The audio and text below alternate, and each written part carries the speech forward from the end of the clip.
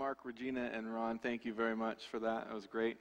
As I always will do, I don't do this to be gimmicky, by the way, and I don't necessarily need you to remember me for this, please don't. But as I always begin my sermons a specific way, I do this intentionally because I want just the presence of God to be known. So if you would pray with me again this morning, this will probably be the last time for a little while that we get to do this together in this capacity. I know all the pastors pray before we speak, but in this capacity, would you pray for these three things with me again? That we recognize the Holy Spirit's presence with us in this room right now, that the distractions that many of us have brought with us throughout the week have come into this building probably this morning, so we would just want to check those at the door for a little while, and then also that you would pray for me, because again, I just want to be a vessel that is used by God. I know that I have said things from the front that I'm like, oh man, I wish I could take that back and say it differently, but I trust that the Lord has changed those in your ears and in your heart so that you've heard it as I would have intended or as God intended in the first place. So if you would pray for me for those three things, and then we'll kind of pray together as we begin.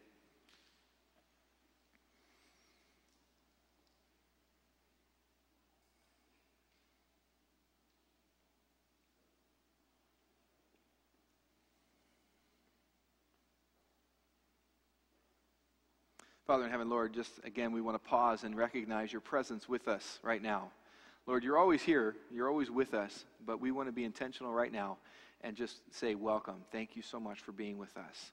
Father, I ask that you would be with each and every listener in this room right now, and just help us to have a little bit of moments of peace, that we can just forget about the things that have stressed us out, that have distracted us from you, and that quality time that we could have been spending with you, that just weighing us down. Lord, give us relief right here in this moment. Father, I ask that you would be with me as well as I speak your words this morning. And Lord, I don't want to speak any of my own. If I try to do that, please just change that right away so that I can just be that vessel that you are using. And we thank you so much for your love. In your name we pray. Amen. So we've been on a little bit of a journey, a series, as you would say, because of the people being away, GC sessions, ministerial meetings, and vacations. And so they gave me this unique opportunity to have a series, which is great, but I probably won't get to do one very often at Spencerville, if ever again. So thank you for the patience as you've been with me these last couple of weeks. But I just wanted to, for those of you that might not have been here, kind of recap what we've been talking about in this verse. We've used Matthew 7, verse 7 each week for the past 3 weeks, which may seem redundant to some of you, but it's really not. I think that we can each learn something new every time we open the scriptures, even if it's the exact same words. So we've been talking about asking and seeking and knocking. The beginning, we talked about being very intentional about the asking portion. We broke it up into these 3 sections, and how God has invited us to ask him, to pray to him, to talk with him. He makes promises to us when we pray, and that he will make himself available to us when we pray. It's not like we have to go through some screening process. It's right there available to us at the moment. And he does it at different levels as well. He's right here in this place right now. Sometimes I seek him out and I go find him, but he's right there with me the whole time. Everyone who asks will receive from him. Whether it's an answer right now, it's yes or no, and it will be granted, it will be answered. We are coming to our Father, which is always really awesome for me to think about that, because I think about it in the context of my own life and being a father and making mistakes and just knowing that I have somebody else that I can go to and that my kids can go to that is better than me. Which was another point, that our Heavenly Father is better than our earthly fathers. And I can attest to that in every true sense of the word. Unfortunately, I am a failure in many ways, but my Father in heaven is not. So that is awesome. We can trust God's goodness because he has already made us his children. And also that the cross is the foundation of all prayers. If it wasn't for the cross, our prayers would be meaningless. They would be nothing. So we explored that a little bit. We talked about, and we decided, I hope together, that we came up with the idea that just because we ask for something doesn't mean that we're going to get it exactly like we asked for it. Sometimes, in fact, God says no to us, and that's an okay thing to have happen. We looked at that and said that sometimes we get just what we asked for, and that's a yes. And sometimes we get just when we ask for it, and sometimes God lets that play out over a certain number of time or years or days or weeks or months or whatever that may be. Sometimes we get it just the way that we asked for it, or sometimes we get it just the way that we desired it. But then sometimes God gives us something that is better than what we asked for. Or he gives it to us at a time when he knows it's better for us. Or he knows it is better when he knows it is better. Or that he gives it to us in a way that he knows is better. Because I sometimes think that I have everything figured out in this life, and in fact, I do not. I oftentimes get things all mixed up and jumbled around and confused. And so God needs to answer me in the way that is best, that he knows, and I don't. So that's cool. We figured all those kind of things out together. And last week we talked a lot about seeking. We looked at the games that we played as a young person, hide and seek. How many of you remember that? That was fun times. Do you remember playing hide and seek? I do. I loved it. It was a good time. But we looked at that and we decided that God doesn't really play games with us. He's not involved in a huge hide and seek game with us. He's available at all times. He's there no matter what. In spite of my issues, God's still there for me. He brings with him the cross. When I go to him, he has that with him. He offers that to me. It's available to me. And it's a one-size-fits-all kind of a thing. It's not, different for each person. It fulfills everything that each and every one of us needs, and it's perfect for that. When we seek him, we don't have to go far because he is, again, always right there at our needs. It's not the game of hide and seek. For God, it's seek and I am found. And then we talked about believing and admitting if you're a sinner and desiring not to do that anymore, that we can have new life in Christ. Believing Jesus, his blood, can cover our sins and forgive us for those sins. And then being baptized into Christ and washing away the past, burying those sins forever to be gone forevermore.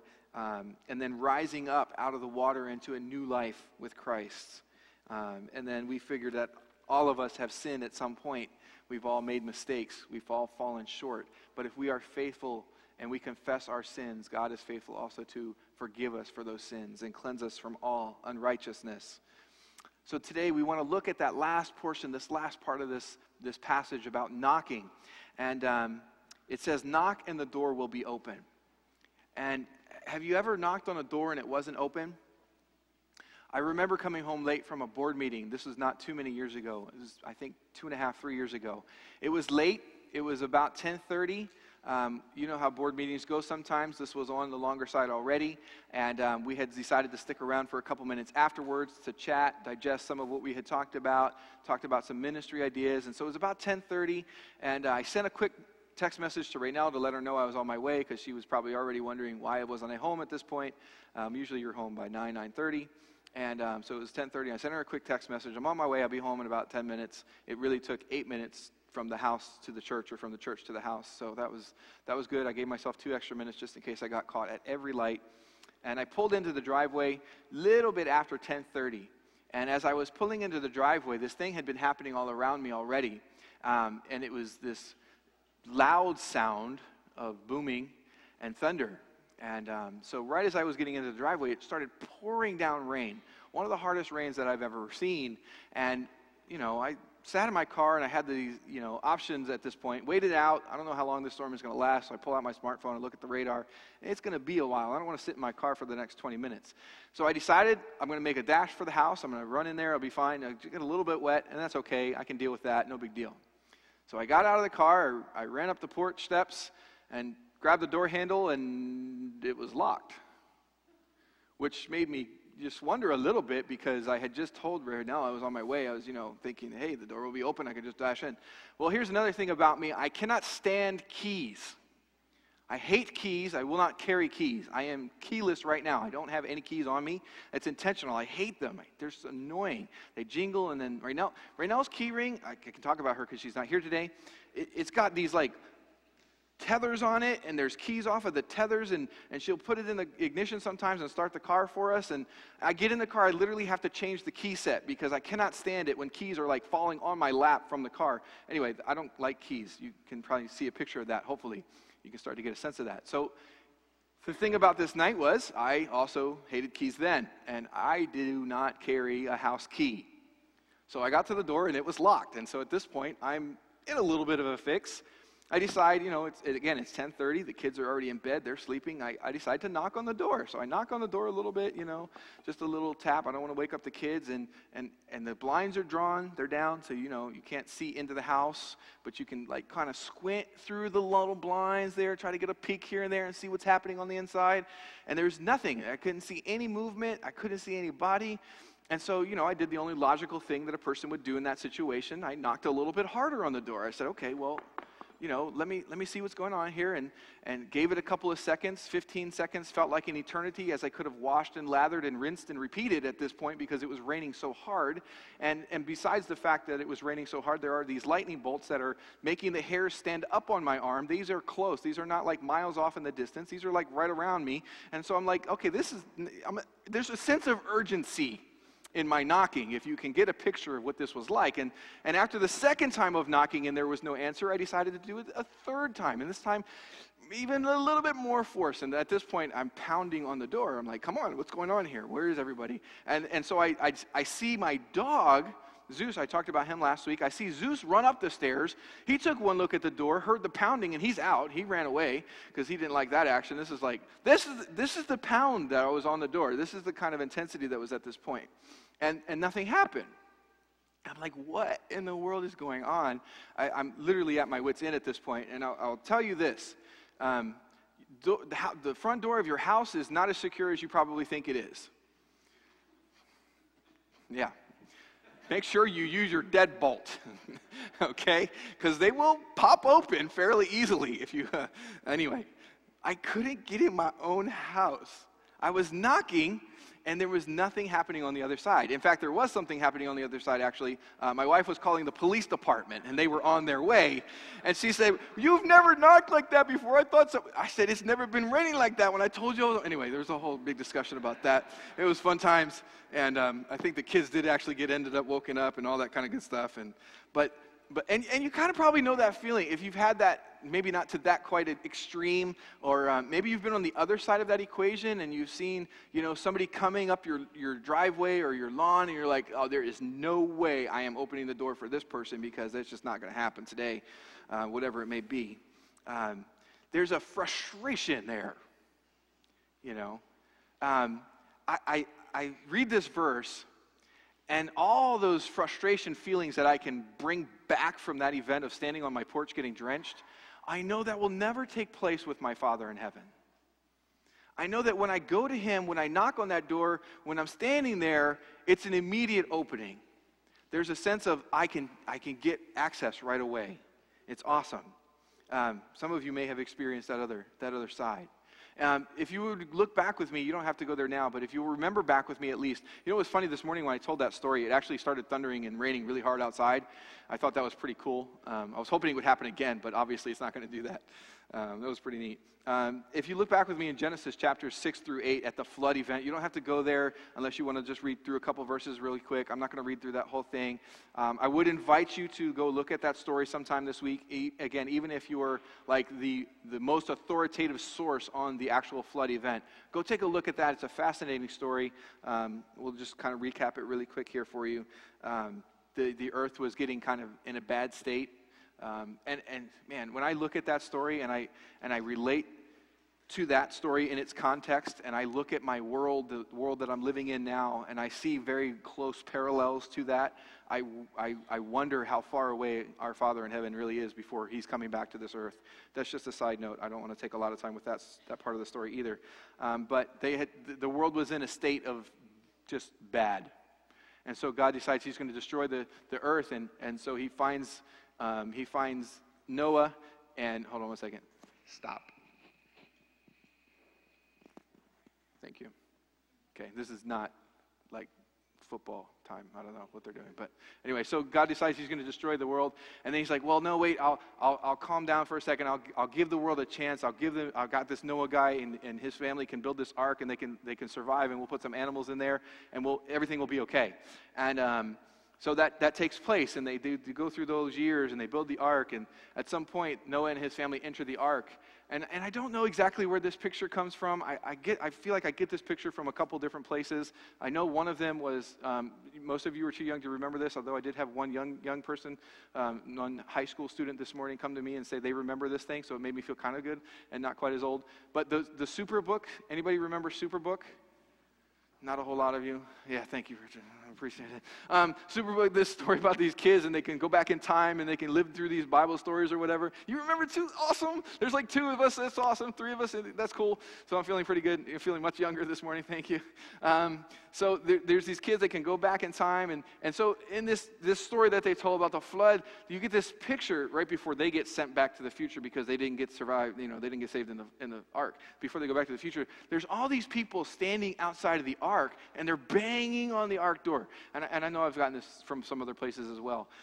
Let us in, let us in. We want to get in the ark now. We need safety. We need safety. It's raining out here. That's a pretty bad place to be. On the outside of that ark is a pretty bad place to be. And I'm thinking about it in terms of like this. We have all these opportunities right now. We have the opportunity to come to Jesus right now, right in this moment, right in this second, and to just ask him for anything that we need, forgiveness primarily, right? But at some point, there comes a time where it's going to be too late.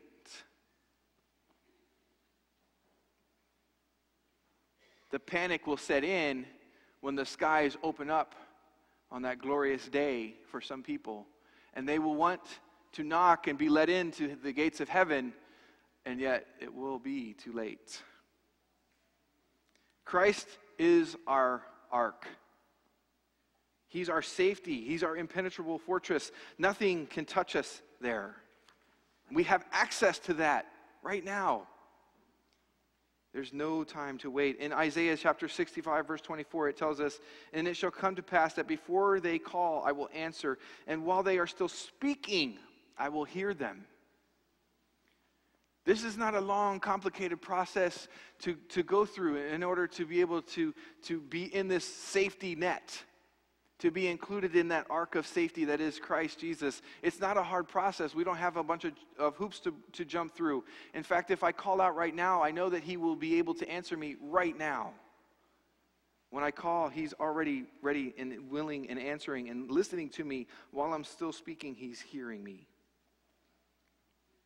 There's a neat kind of parallels to these verses that we've been looking in. There's the asking, and there's the seeking, and there's the knocking. And on those 3 things, there's a reciprocal kind of process that's happening. When God is telling us to ask us, he's also asking us and doing things to ask us to do things, right? When we're seeking him, it's not just me seeking him. He's actually seeking me out. We looked at Adam and Eve and that story about them sinning and what happened right after that. He was there. He was seeking them. He went to them in their need. He knew they needed them before they even knew he needed them. He was right there. There's that parallel thing. And also in this knocking, there's this knocking thing here too. That it's not just me that I can go and knock on his door, but Christ has come to me. He's come to me right now, and he's knocking on my heart. We know in the text that we knock and God will answer, but God also knocks on our hearts. And what is our answer? In Revelation chapter 3, verse 20, it says, "Listen, I am standing at the door and knocking. If anyone hears my voice and opens the door, I will come into his home and share a meal with him, and he with me." We have complete access to Christ. We've talked about this, right? But does he have complete access to me? I like this story, this illustration that we've been using about the White House and going down there, and most of us in this room, I'm sure there are a couple that have access to that Oval Office. If you do, that's awesome, and you can tell me all about it later. That would be really cool. But most of us in this room, I would say 99.9% of us, have pretty much no access to the Oval Office. Is that fair? I think that's fair to say. I don't want you to shake your head if you do, because then I'll be just jealous, and that's not good. I'm not supposed to be jealous, okay? We have access. We don't have access to that room, okay? We don't have access even to those grounds. If I try to go over the fence to the grounds, I'm going to be met quite hastily by a bunch of people that are going to escort me to somewhere more private, okay? Yeah. I have access to Christ, but does Christ have access to me? Have I put up a fortress around my heart? Have I put up walls, and have I armed guards to escort anyone that is not on my privileged list away from my property? Have I put up this structure that can keep Christ away from me? And it's not him, okay? He can be there if he wanted to be. He could force his way through, obviously. You know, he's God. He's got the most powerful army in the United States and the history of the world and the history of our galaxy. He could knock down those walls if he wanted to, but he doesn't work like that. Right? He doesn't work like that. He literally will let me be if I request that. I can put those walls up. He will let me do that. I'm a product of the late 80s and the early 90s. Try not to be shocked. Okay? I'm not, yeah, I know, I'm old. Anyway, I've got some time. I'm a product of those late 80s and early 90s, and I lived a fairly sheltered existence. I can elaborate on this a little bit more now because my mom's not in the room. I don't have to embarrass her. She won't know that she's being embarrassed anyway. And so we literally were we didn't even own a TV, that kind of, good Adventist standards. We didn't go to the movies. We didn't watch TV. We didn't listen to the radio unless it was like WGTS on Saturday afternoons when Your Story Hour was on, and then they did that whole, old-fashioned music style thing. That's who I was, but even in the midst of all of that, there were certain things that could get through those filters, okay?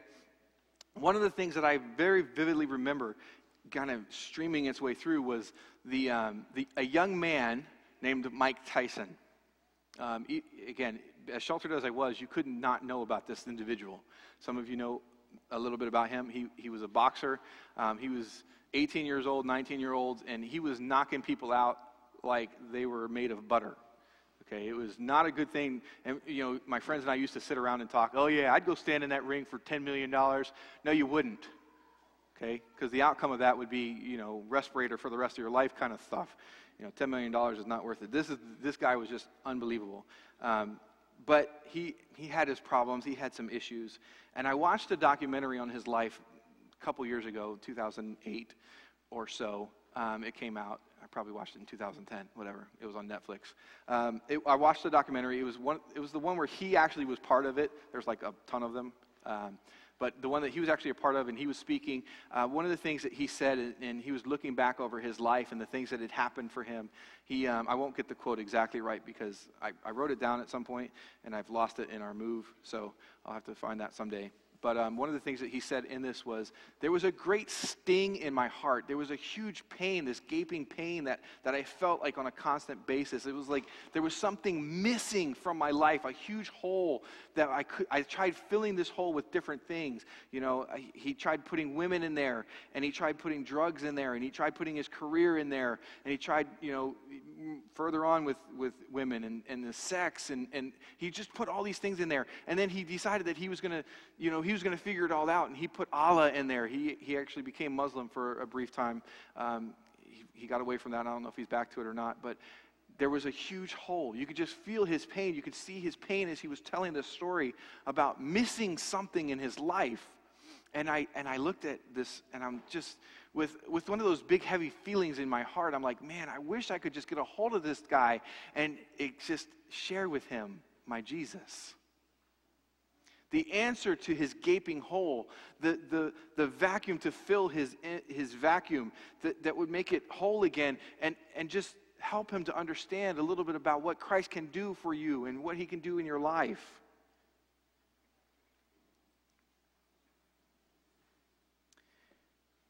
Sometimes that's us. Sometimes we've created this fortress.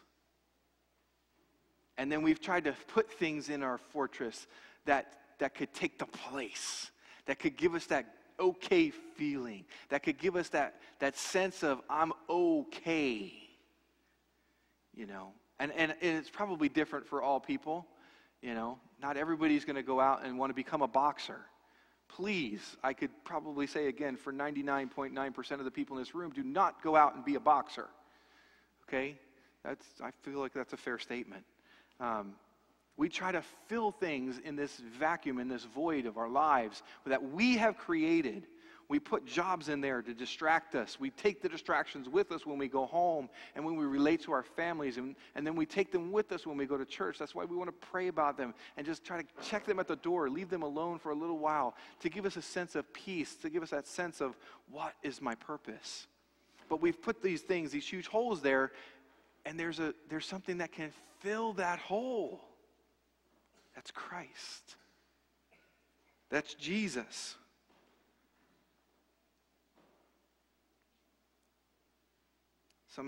That might be for some of us. We've got that I've got it all under control mentality. I can handle this situation. I'm okay. I've got my armed guards. If somebody needs to come in and try to attack me, I'm good. We've put up those barriers. But the reality is, those barriers are worthless. God will respect them. Christ will respect them. The devil will not. Christ is knocking. But do you have the guards out on patrol? Don't let it be too late. In Psalms chapter 34, verse 8, it says, "Taste and see that the Lord is good. Blessed is the one who takes refuge in him." And that's the thing that I just want to take that and I want to share it with people. I want other people to know that hole that they have in their heart can be filled with the right thing. It's the right fit every time. It's the one-size-fits-all cross thing. It's the same thing. Jesus is the fill for the hole that we have in our hearts.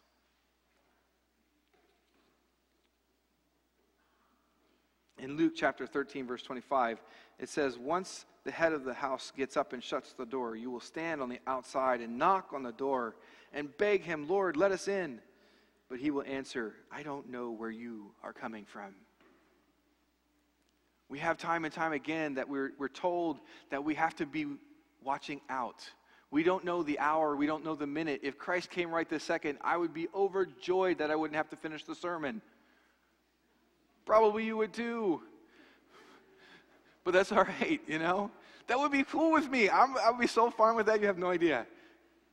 But if he doesn't come right this second, I still have to be watching. I can't just give it all up. I can't just let it all slide. We have these verses that tell us over and over again, we don't know when Jesus is coming. But we have to be ready for when he does. In Matthew 25, verse 11, it talks about, this is the story of the 10 virgins and how, they were out and they were waiting for the bridegroom to come and he didn't show up. He wasn't coming. And they were waiting and they were patient and he wasn't coming and they got kind of sleepy and some of them had brought extra oil and some of them had not prepared adequately. And so they wake up and they decide, well, he's not here yet. I'll run home and get some, or I'll go to the store and I'll buy some because Walmart was open 24 hours even way back then, and there'll be more oil for their lamp, and when I come back, then I can get into the party. And while they're gone, what happens? Christ comes, the groom comes, the bridegroom comes, and he's in the house, and they're all sitting there with him. The 5 that were ready and had their extra oil, they're inside, and so they come back and they're all excited and they knock on the door. Hey, let us in, we're here for the party. And the guy comes to the door and he's like, I don't know who you are. I don't know you. And they try to make all these excuses. Well, but I did this and this, and remember we had lunch together the other day, and remember we hung out all those times. And he's like, nope. You would have been here if I knew you. If you really knew me, if you really cared about me, you would have been here ready for me. And that's the invitation that he makes to all of us too. He extends that invitation to us right now, right in this place, right where you're at. Know me. He says, ask me into your heart. Seek me out. Find me. I've already sought you out. I'm already here for you. Let me in. Knock. And the greatest riches, the greatest rewards that you can ever fathom or imagine will be yours. They're beyond your wildest imagination. Those things that you dream about in heaven will be yours. How many of you are looking forward to heaven? Have you ever thought about heaven? What do you think about heaven? what I see, one of the pictures that I see are some of these really precious things that we think are so extravagant, gold. Gold would be pretty cool, right? If I had like a ton of gold at my house, that would be fantastic, but I don't, right? But in heaven, what are we going to do with gold? We're going to trance all over it. We're going to walk all over it like it's dirt, like it's dust on the ground. You know why? Because it's insignificant. The things that we think are precious now are insignificant. Those gates that we're going to walk through made of pearls that are 12 stories tall or whatever, man, that's a big pearl. Like to see that oyster, right? Man, check that oyster out. That's going to be some kind of oyster. Those things that are beyond our wildest imaginations. One of my favorite quotes that I've heard about heaven, and you see things, you hear things, and sometimes you jumble them up and you don't remember them as correctly as you wish, but hopefully I've got this one right. Mrs. White talks about heaven being a place where all the bad things of earth will be eliminated and all the good things of this earth will be even better. That's what I look forward to. And I don't know, I said this morning, I don't know how hockey will be better in heaven, but I'm looking forward to finding out. And I don't know how baseball will be even better in heaven, but it's going to be fun to find out. By the way, on a converse to that, if hockey and baseball are not in heaven, obviously they were bad, and I won't miss them anyway, so it's okay. Right? But all these good things that we have on this earth, the feelings of love, the sharing with each other, the sense of having a pet and what goes along with that, all those things, I'm like, wow, that's going to be even better in heaven. That's incredible. I can't wait to go there. I can't wait to get there and figure that all out. Decisions have to be made. They have to be made now. There's no time to wait. The knock is coming. It's knocking right now. Will you answer? Maybe you're knocking. Maybe you're knocking on heaven's door, or Christ, right? The nice thing is that you know that you have access to that right now. He's not going to send out his posse to escort you away. He's going to greet you and open the doors and welcome you. But if you haven't made that decision, the consequences can be real. I like to talk about my kids during sermons because they're great illustrations. Unfortunately, you usually hear about the bad things. You don't hear about the 100 million good things that they do during the week. You'll probably only hear about the one bad thing that they do or kind of do. This week we had, I think it was Wednesday for lunch. We were eating lunch together, and I got up to take my plate to the sink, and on the top of the refrigerator there were 2 boxes of donuts.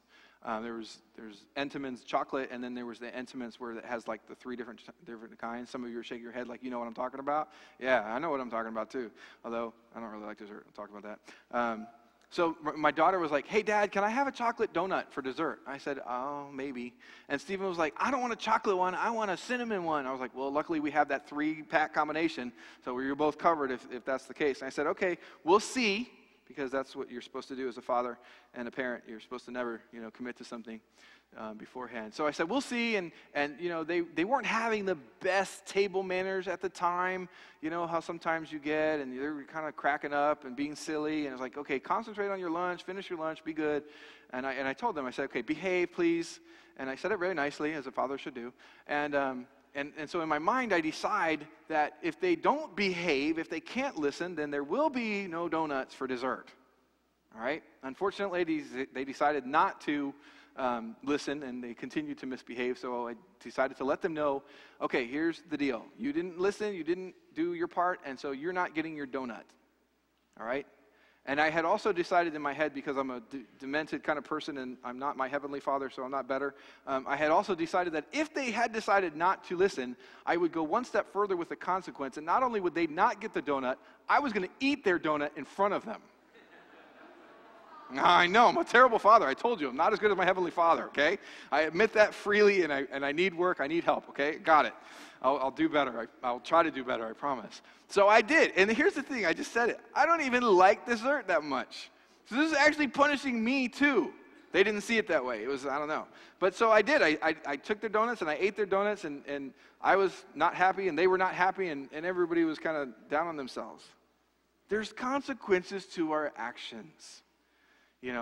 They didn't know I was going to eat their donut. They didn't know I wasn't going to give them their donut, but they probably have a pretty good idea at this point in their lives that when they don't listen, there's something that happens, right? I can probably, again, to 100% of you say that there are consequences to your actions. Now, again, my heavenly Father is always better than me as an earthly father, okay? So God is not upstairs in heaven thinking to himself, all right, if Kathy doesn't listen to me, I'm taking all of this stuff that I was going to give to her, and I'm giving it to her sister Natalia, right? Or I'm going to take all that good stuff that I was going to give to James, and I'm going to give it to his sister. Yeah. That's not how God works, okay? Obviously, which is awesome, because I would not be cool with that, especially if it happened to a sibling. That's just uncool stuff. But God doesn't work that way, you know. The riches and the rewards that he has for you, he wants you to enjoy. He wants you to have them. That's why he seeks you out. That's why he comes to you and tells you that whatever you need, ask for it. I'll be happy to give you what you need. That's why he comes seeking you. That's why he comes knocking on the door of your heart, so that you can have those rewards. So you can have your chocolate donut or your cinnamon donut or whatever God has planned for us that's better than a donut in heaven. Because if I talk to some of my doctor friends that are in here, they probably would tell me that donuts are not going to be in heaven because they're bad for you, right? They're not good for you. I can attest to that. There's several places on my body that can attest to that, you know. But I also know that God has ways with things that are not perfect. He has an ability to make these things like donuts that are unhealthy here be very, very healthy in heaven. They will be even better. My prayer is that you will want to call on Christ, that you will go and seek him out, that you will go and knock on his door as he has already done for you, and that you will have all of these rewards that are so much better than a donut in heaven with all of us. Christ wants you there. He would not have come to this earth and died for the sins if he didn't want you there. As we get ready to sing our closing hymn, I just would again encourage you, if you haven't accepted Christ into your life, to make that commitment to him right now. To say to him, I will yield to you everything that I am and everything that I have, and it is yours. Let's sing our closing hymn. It's number 539.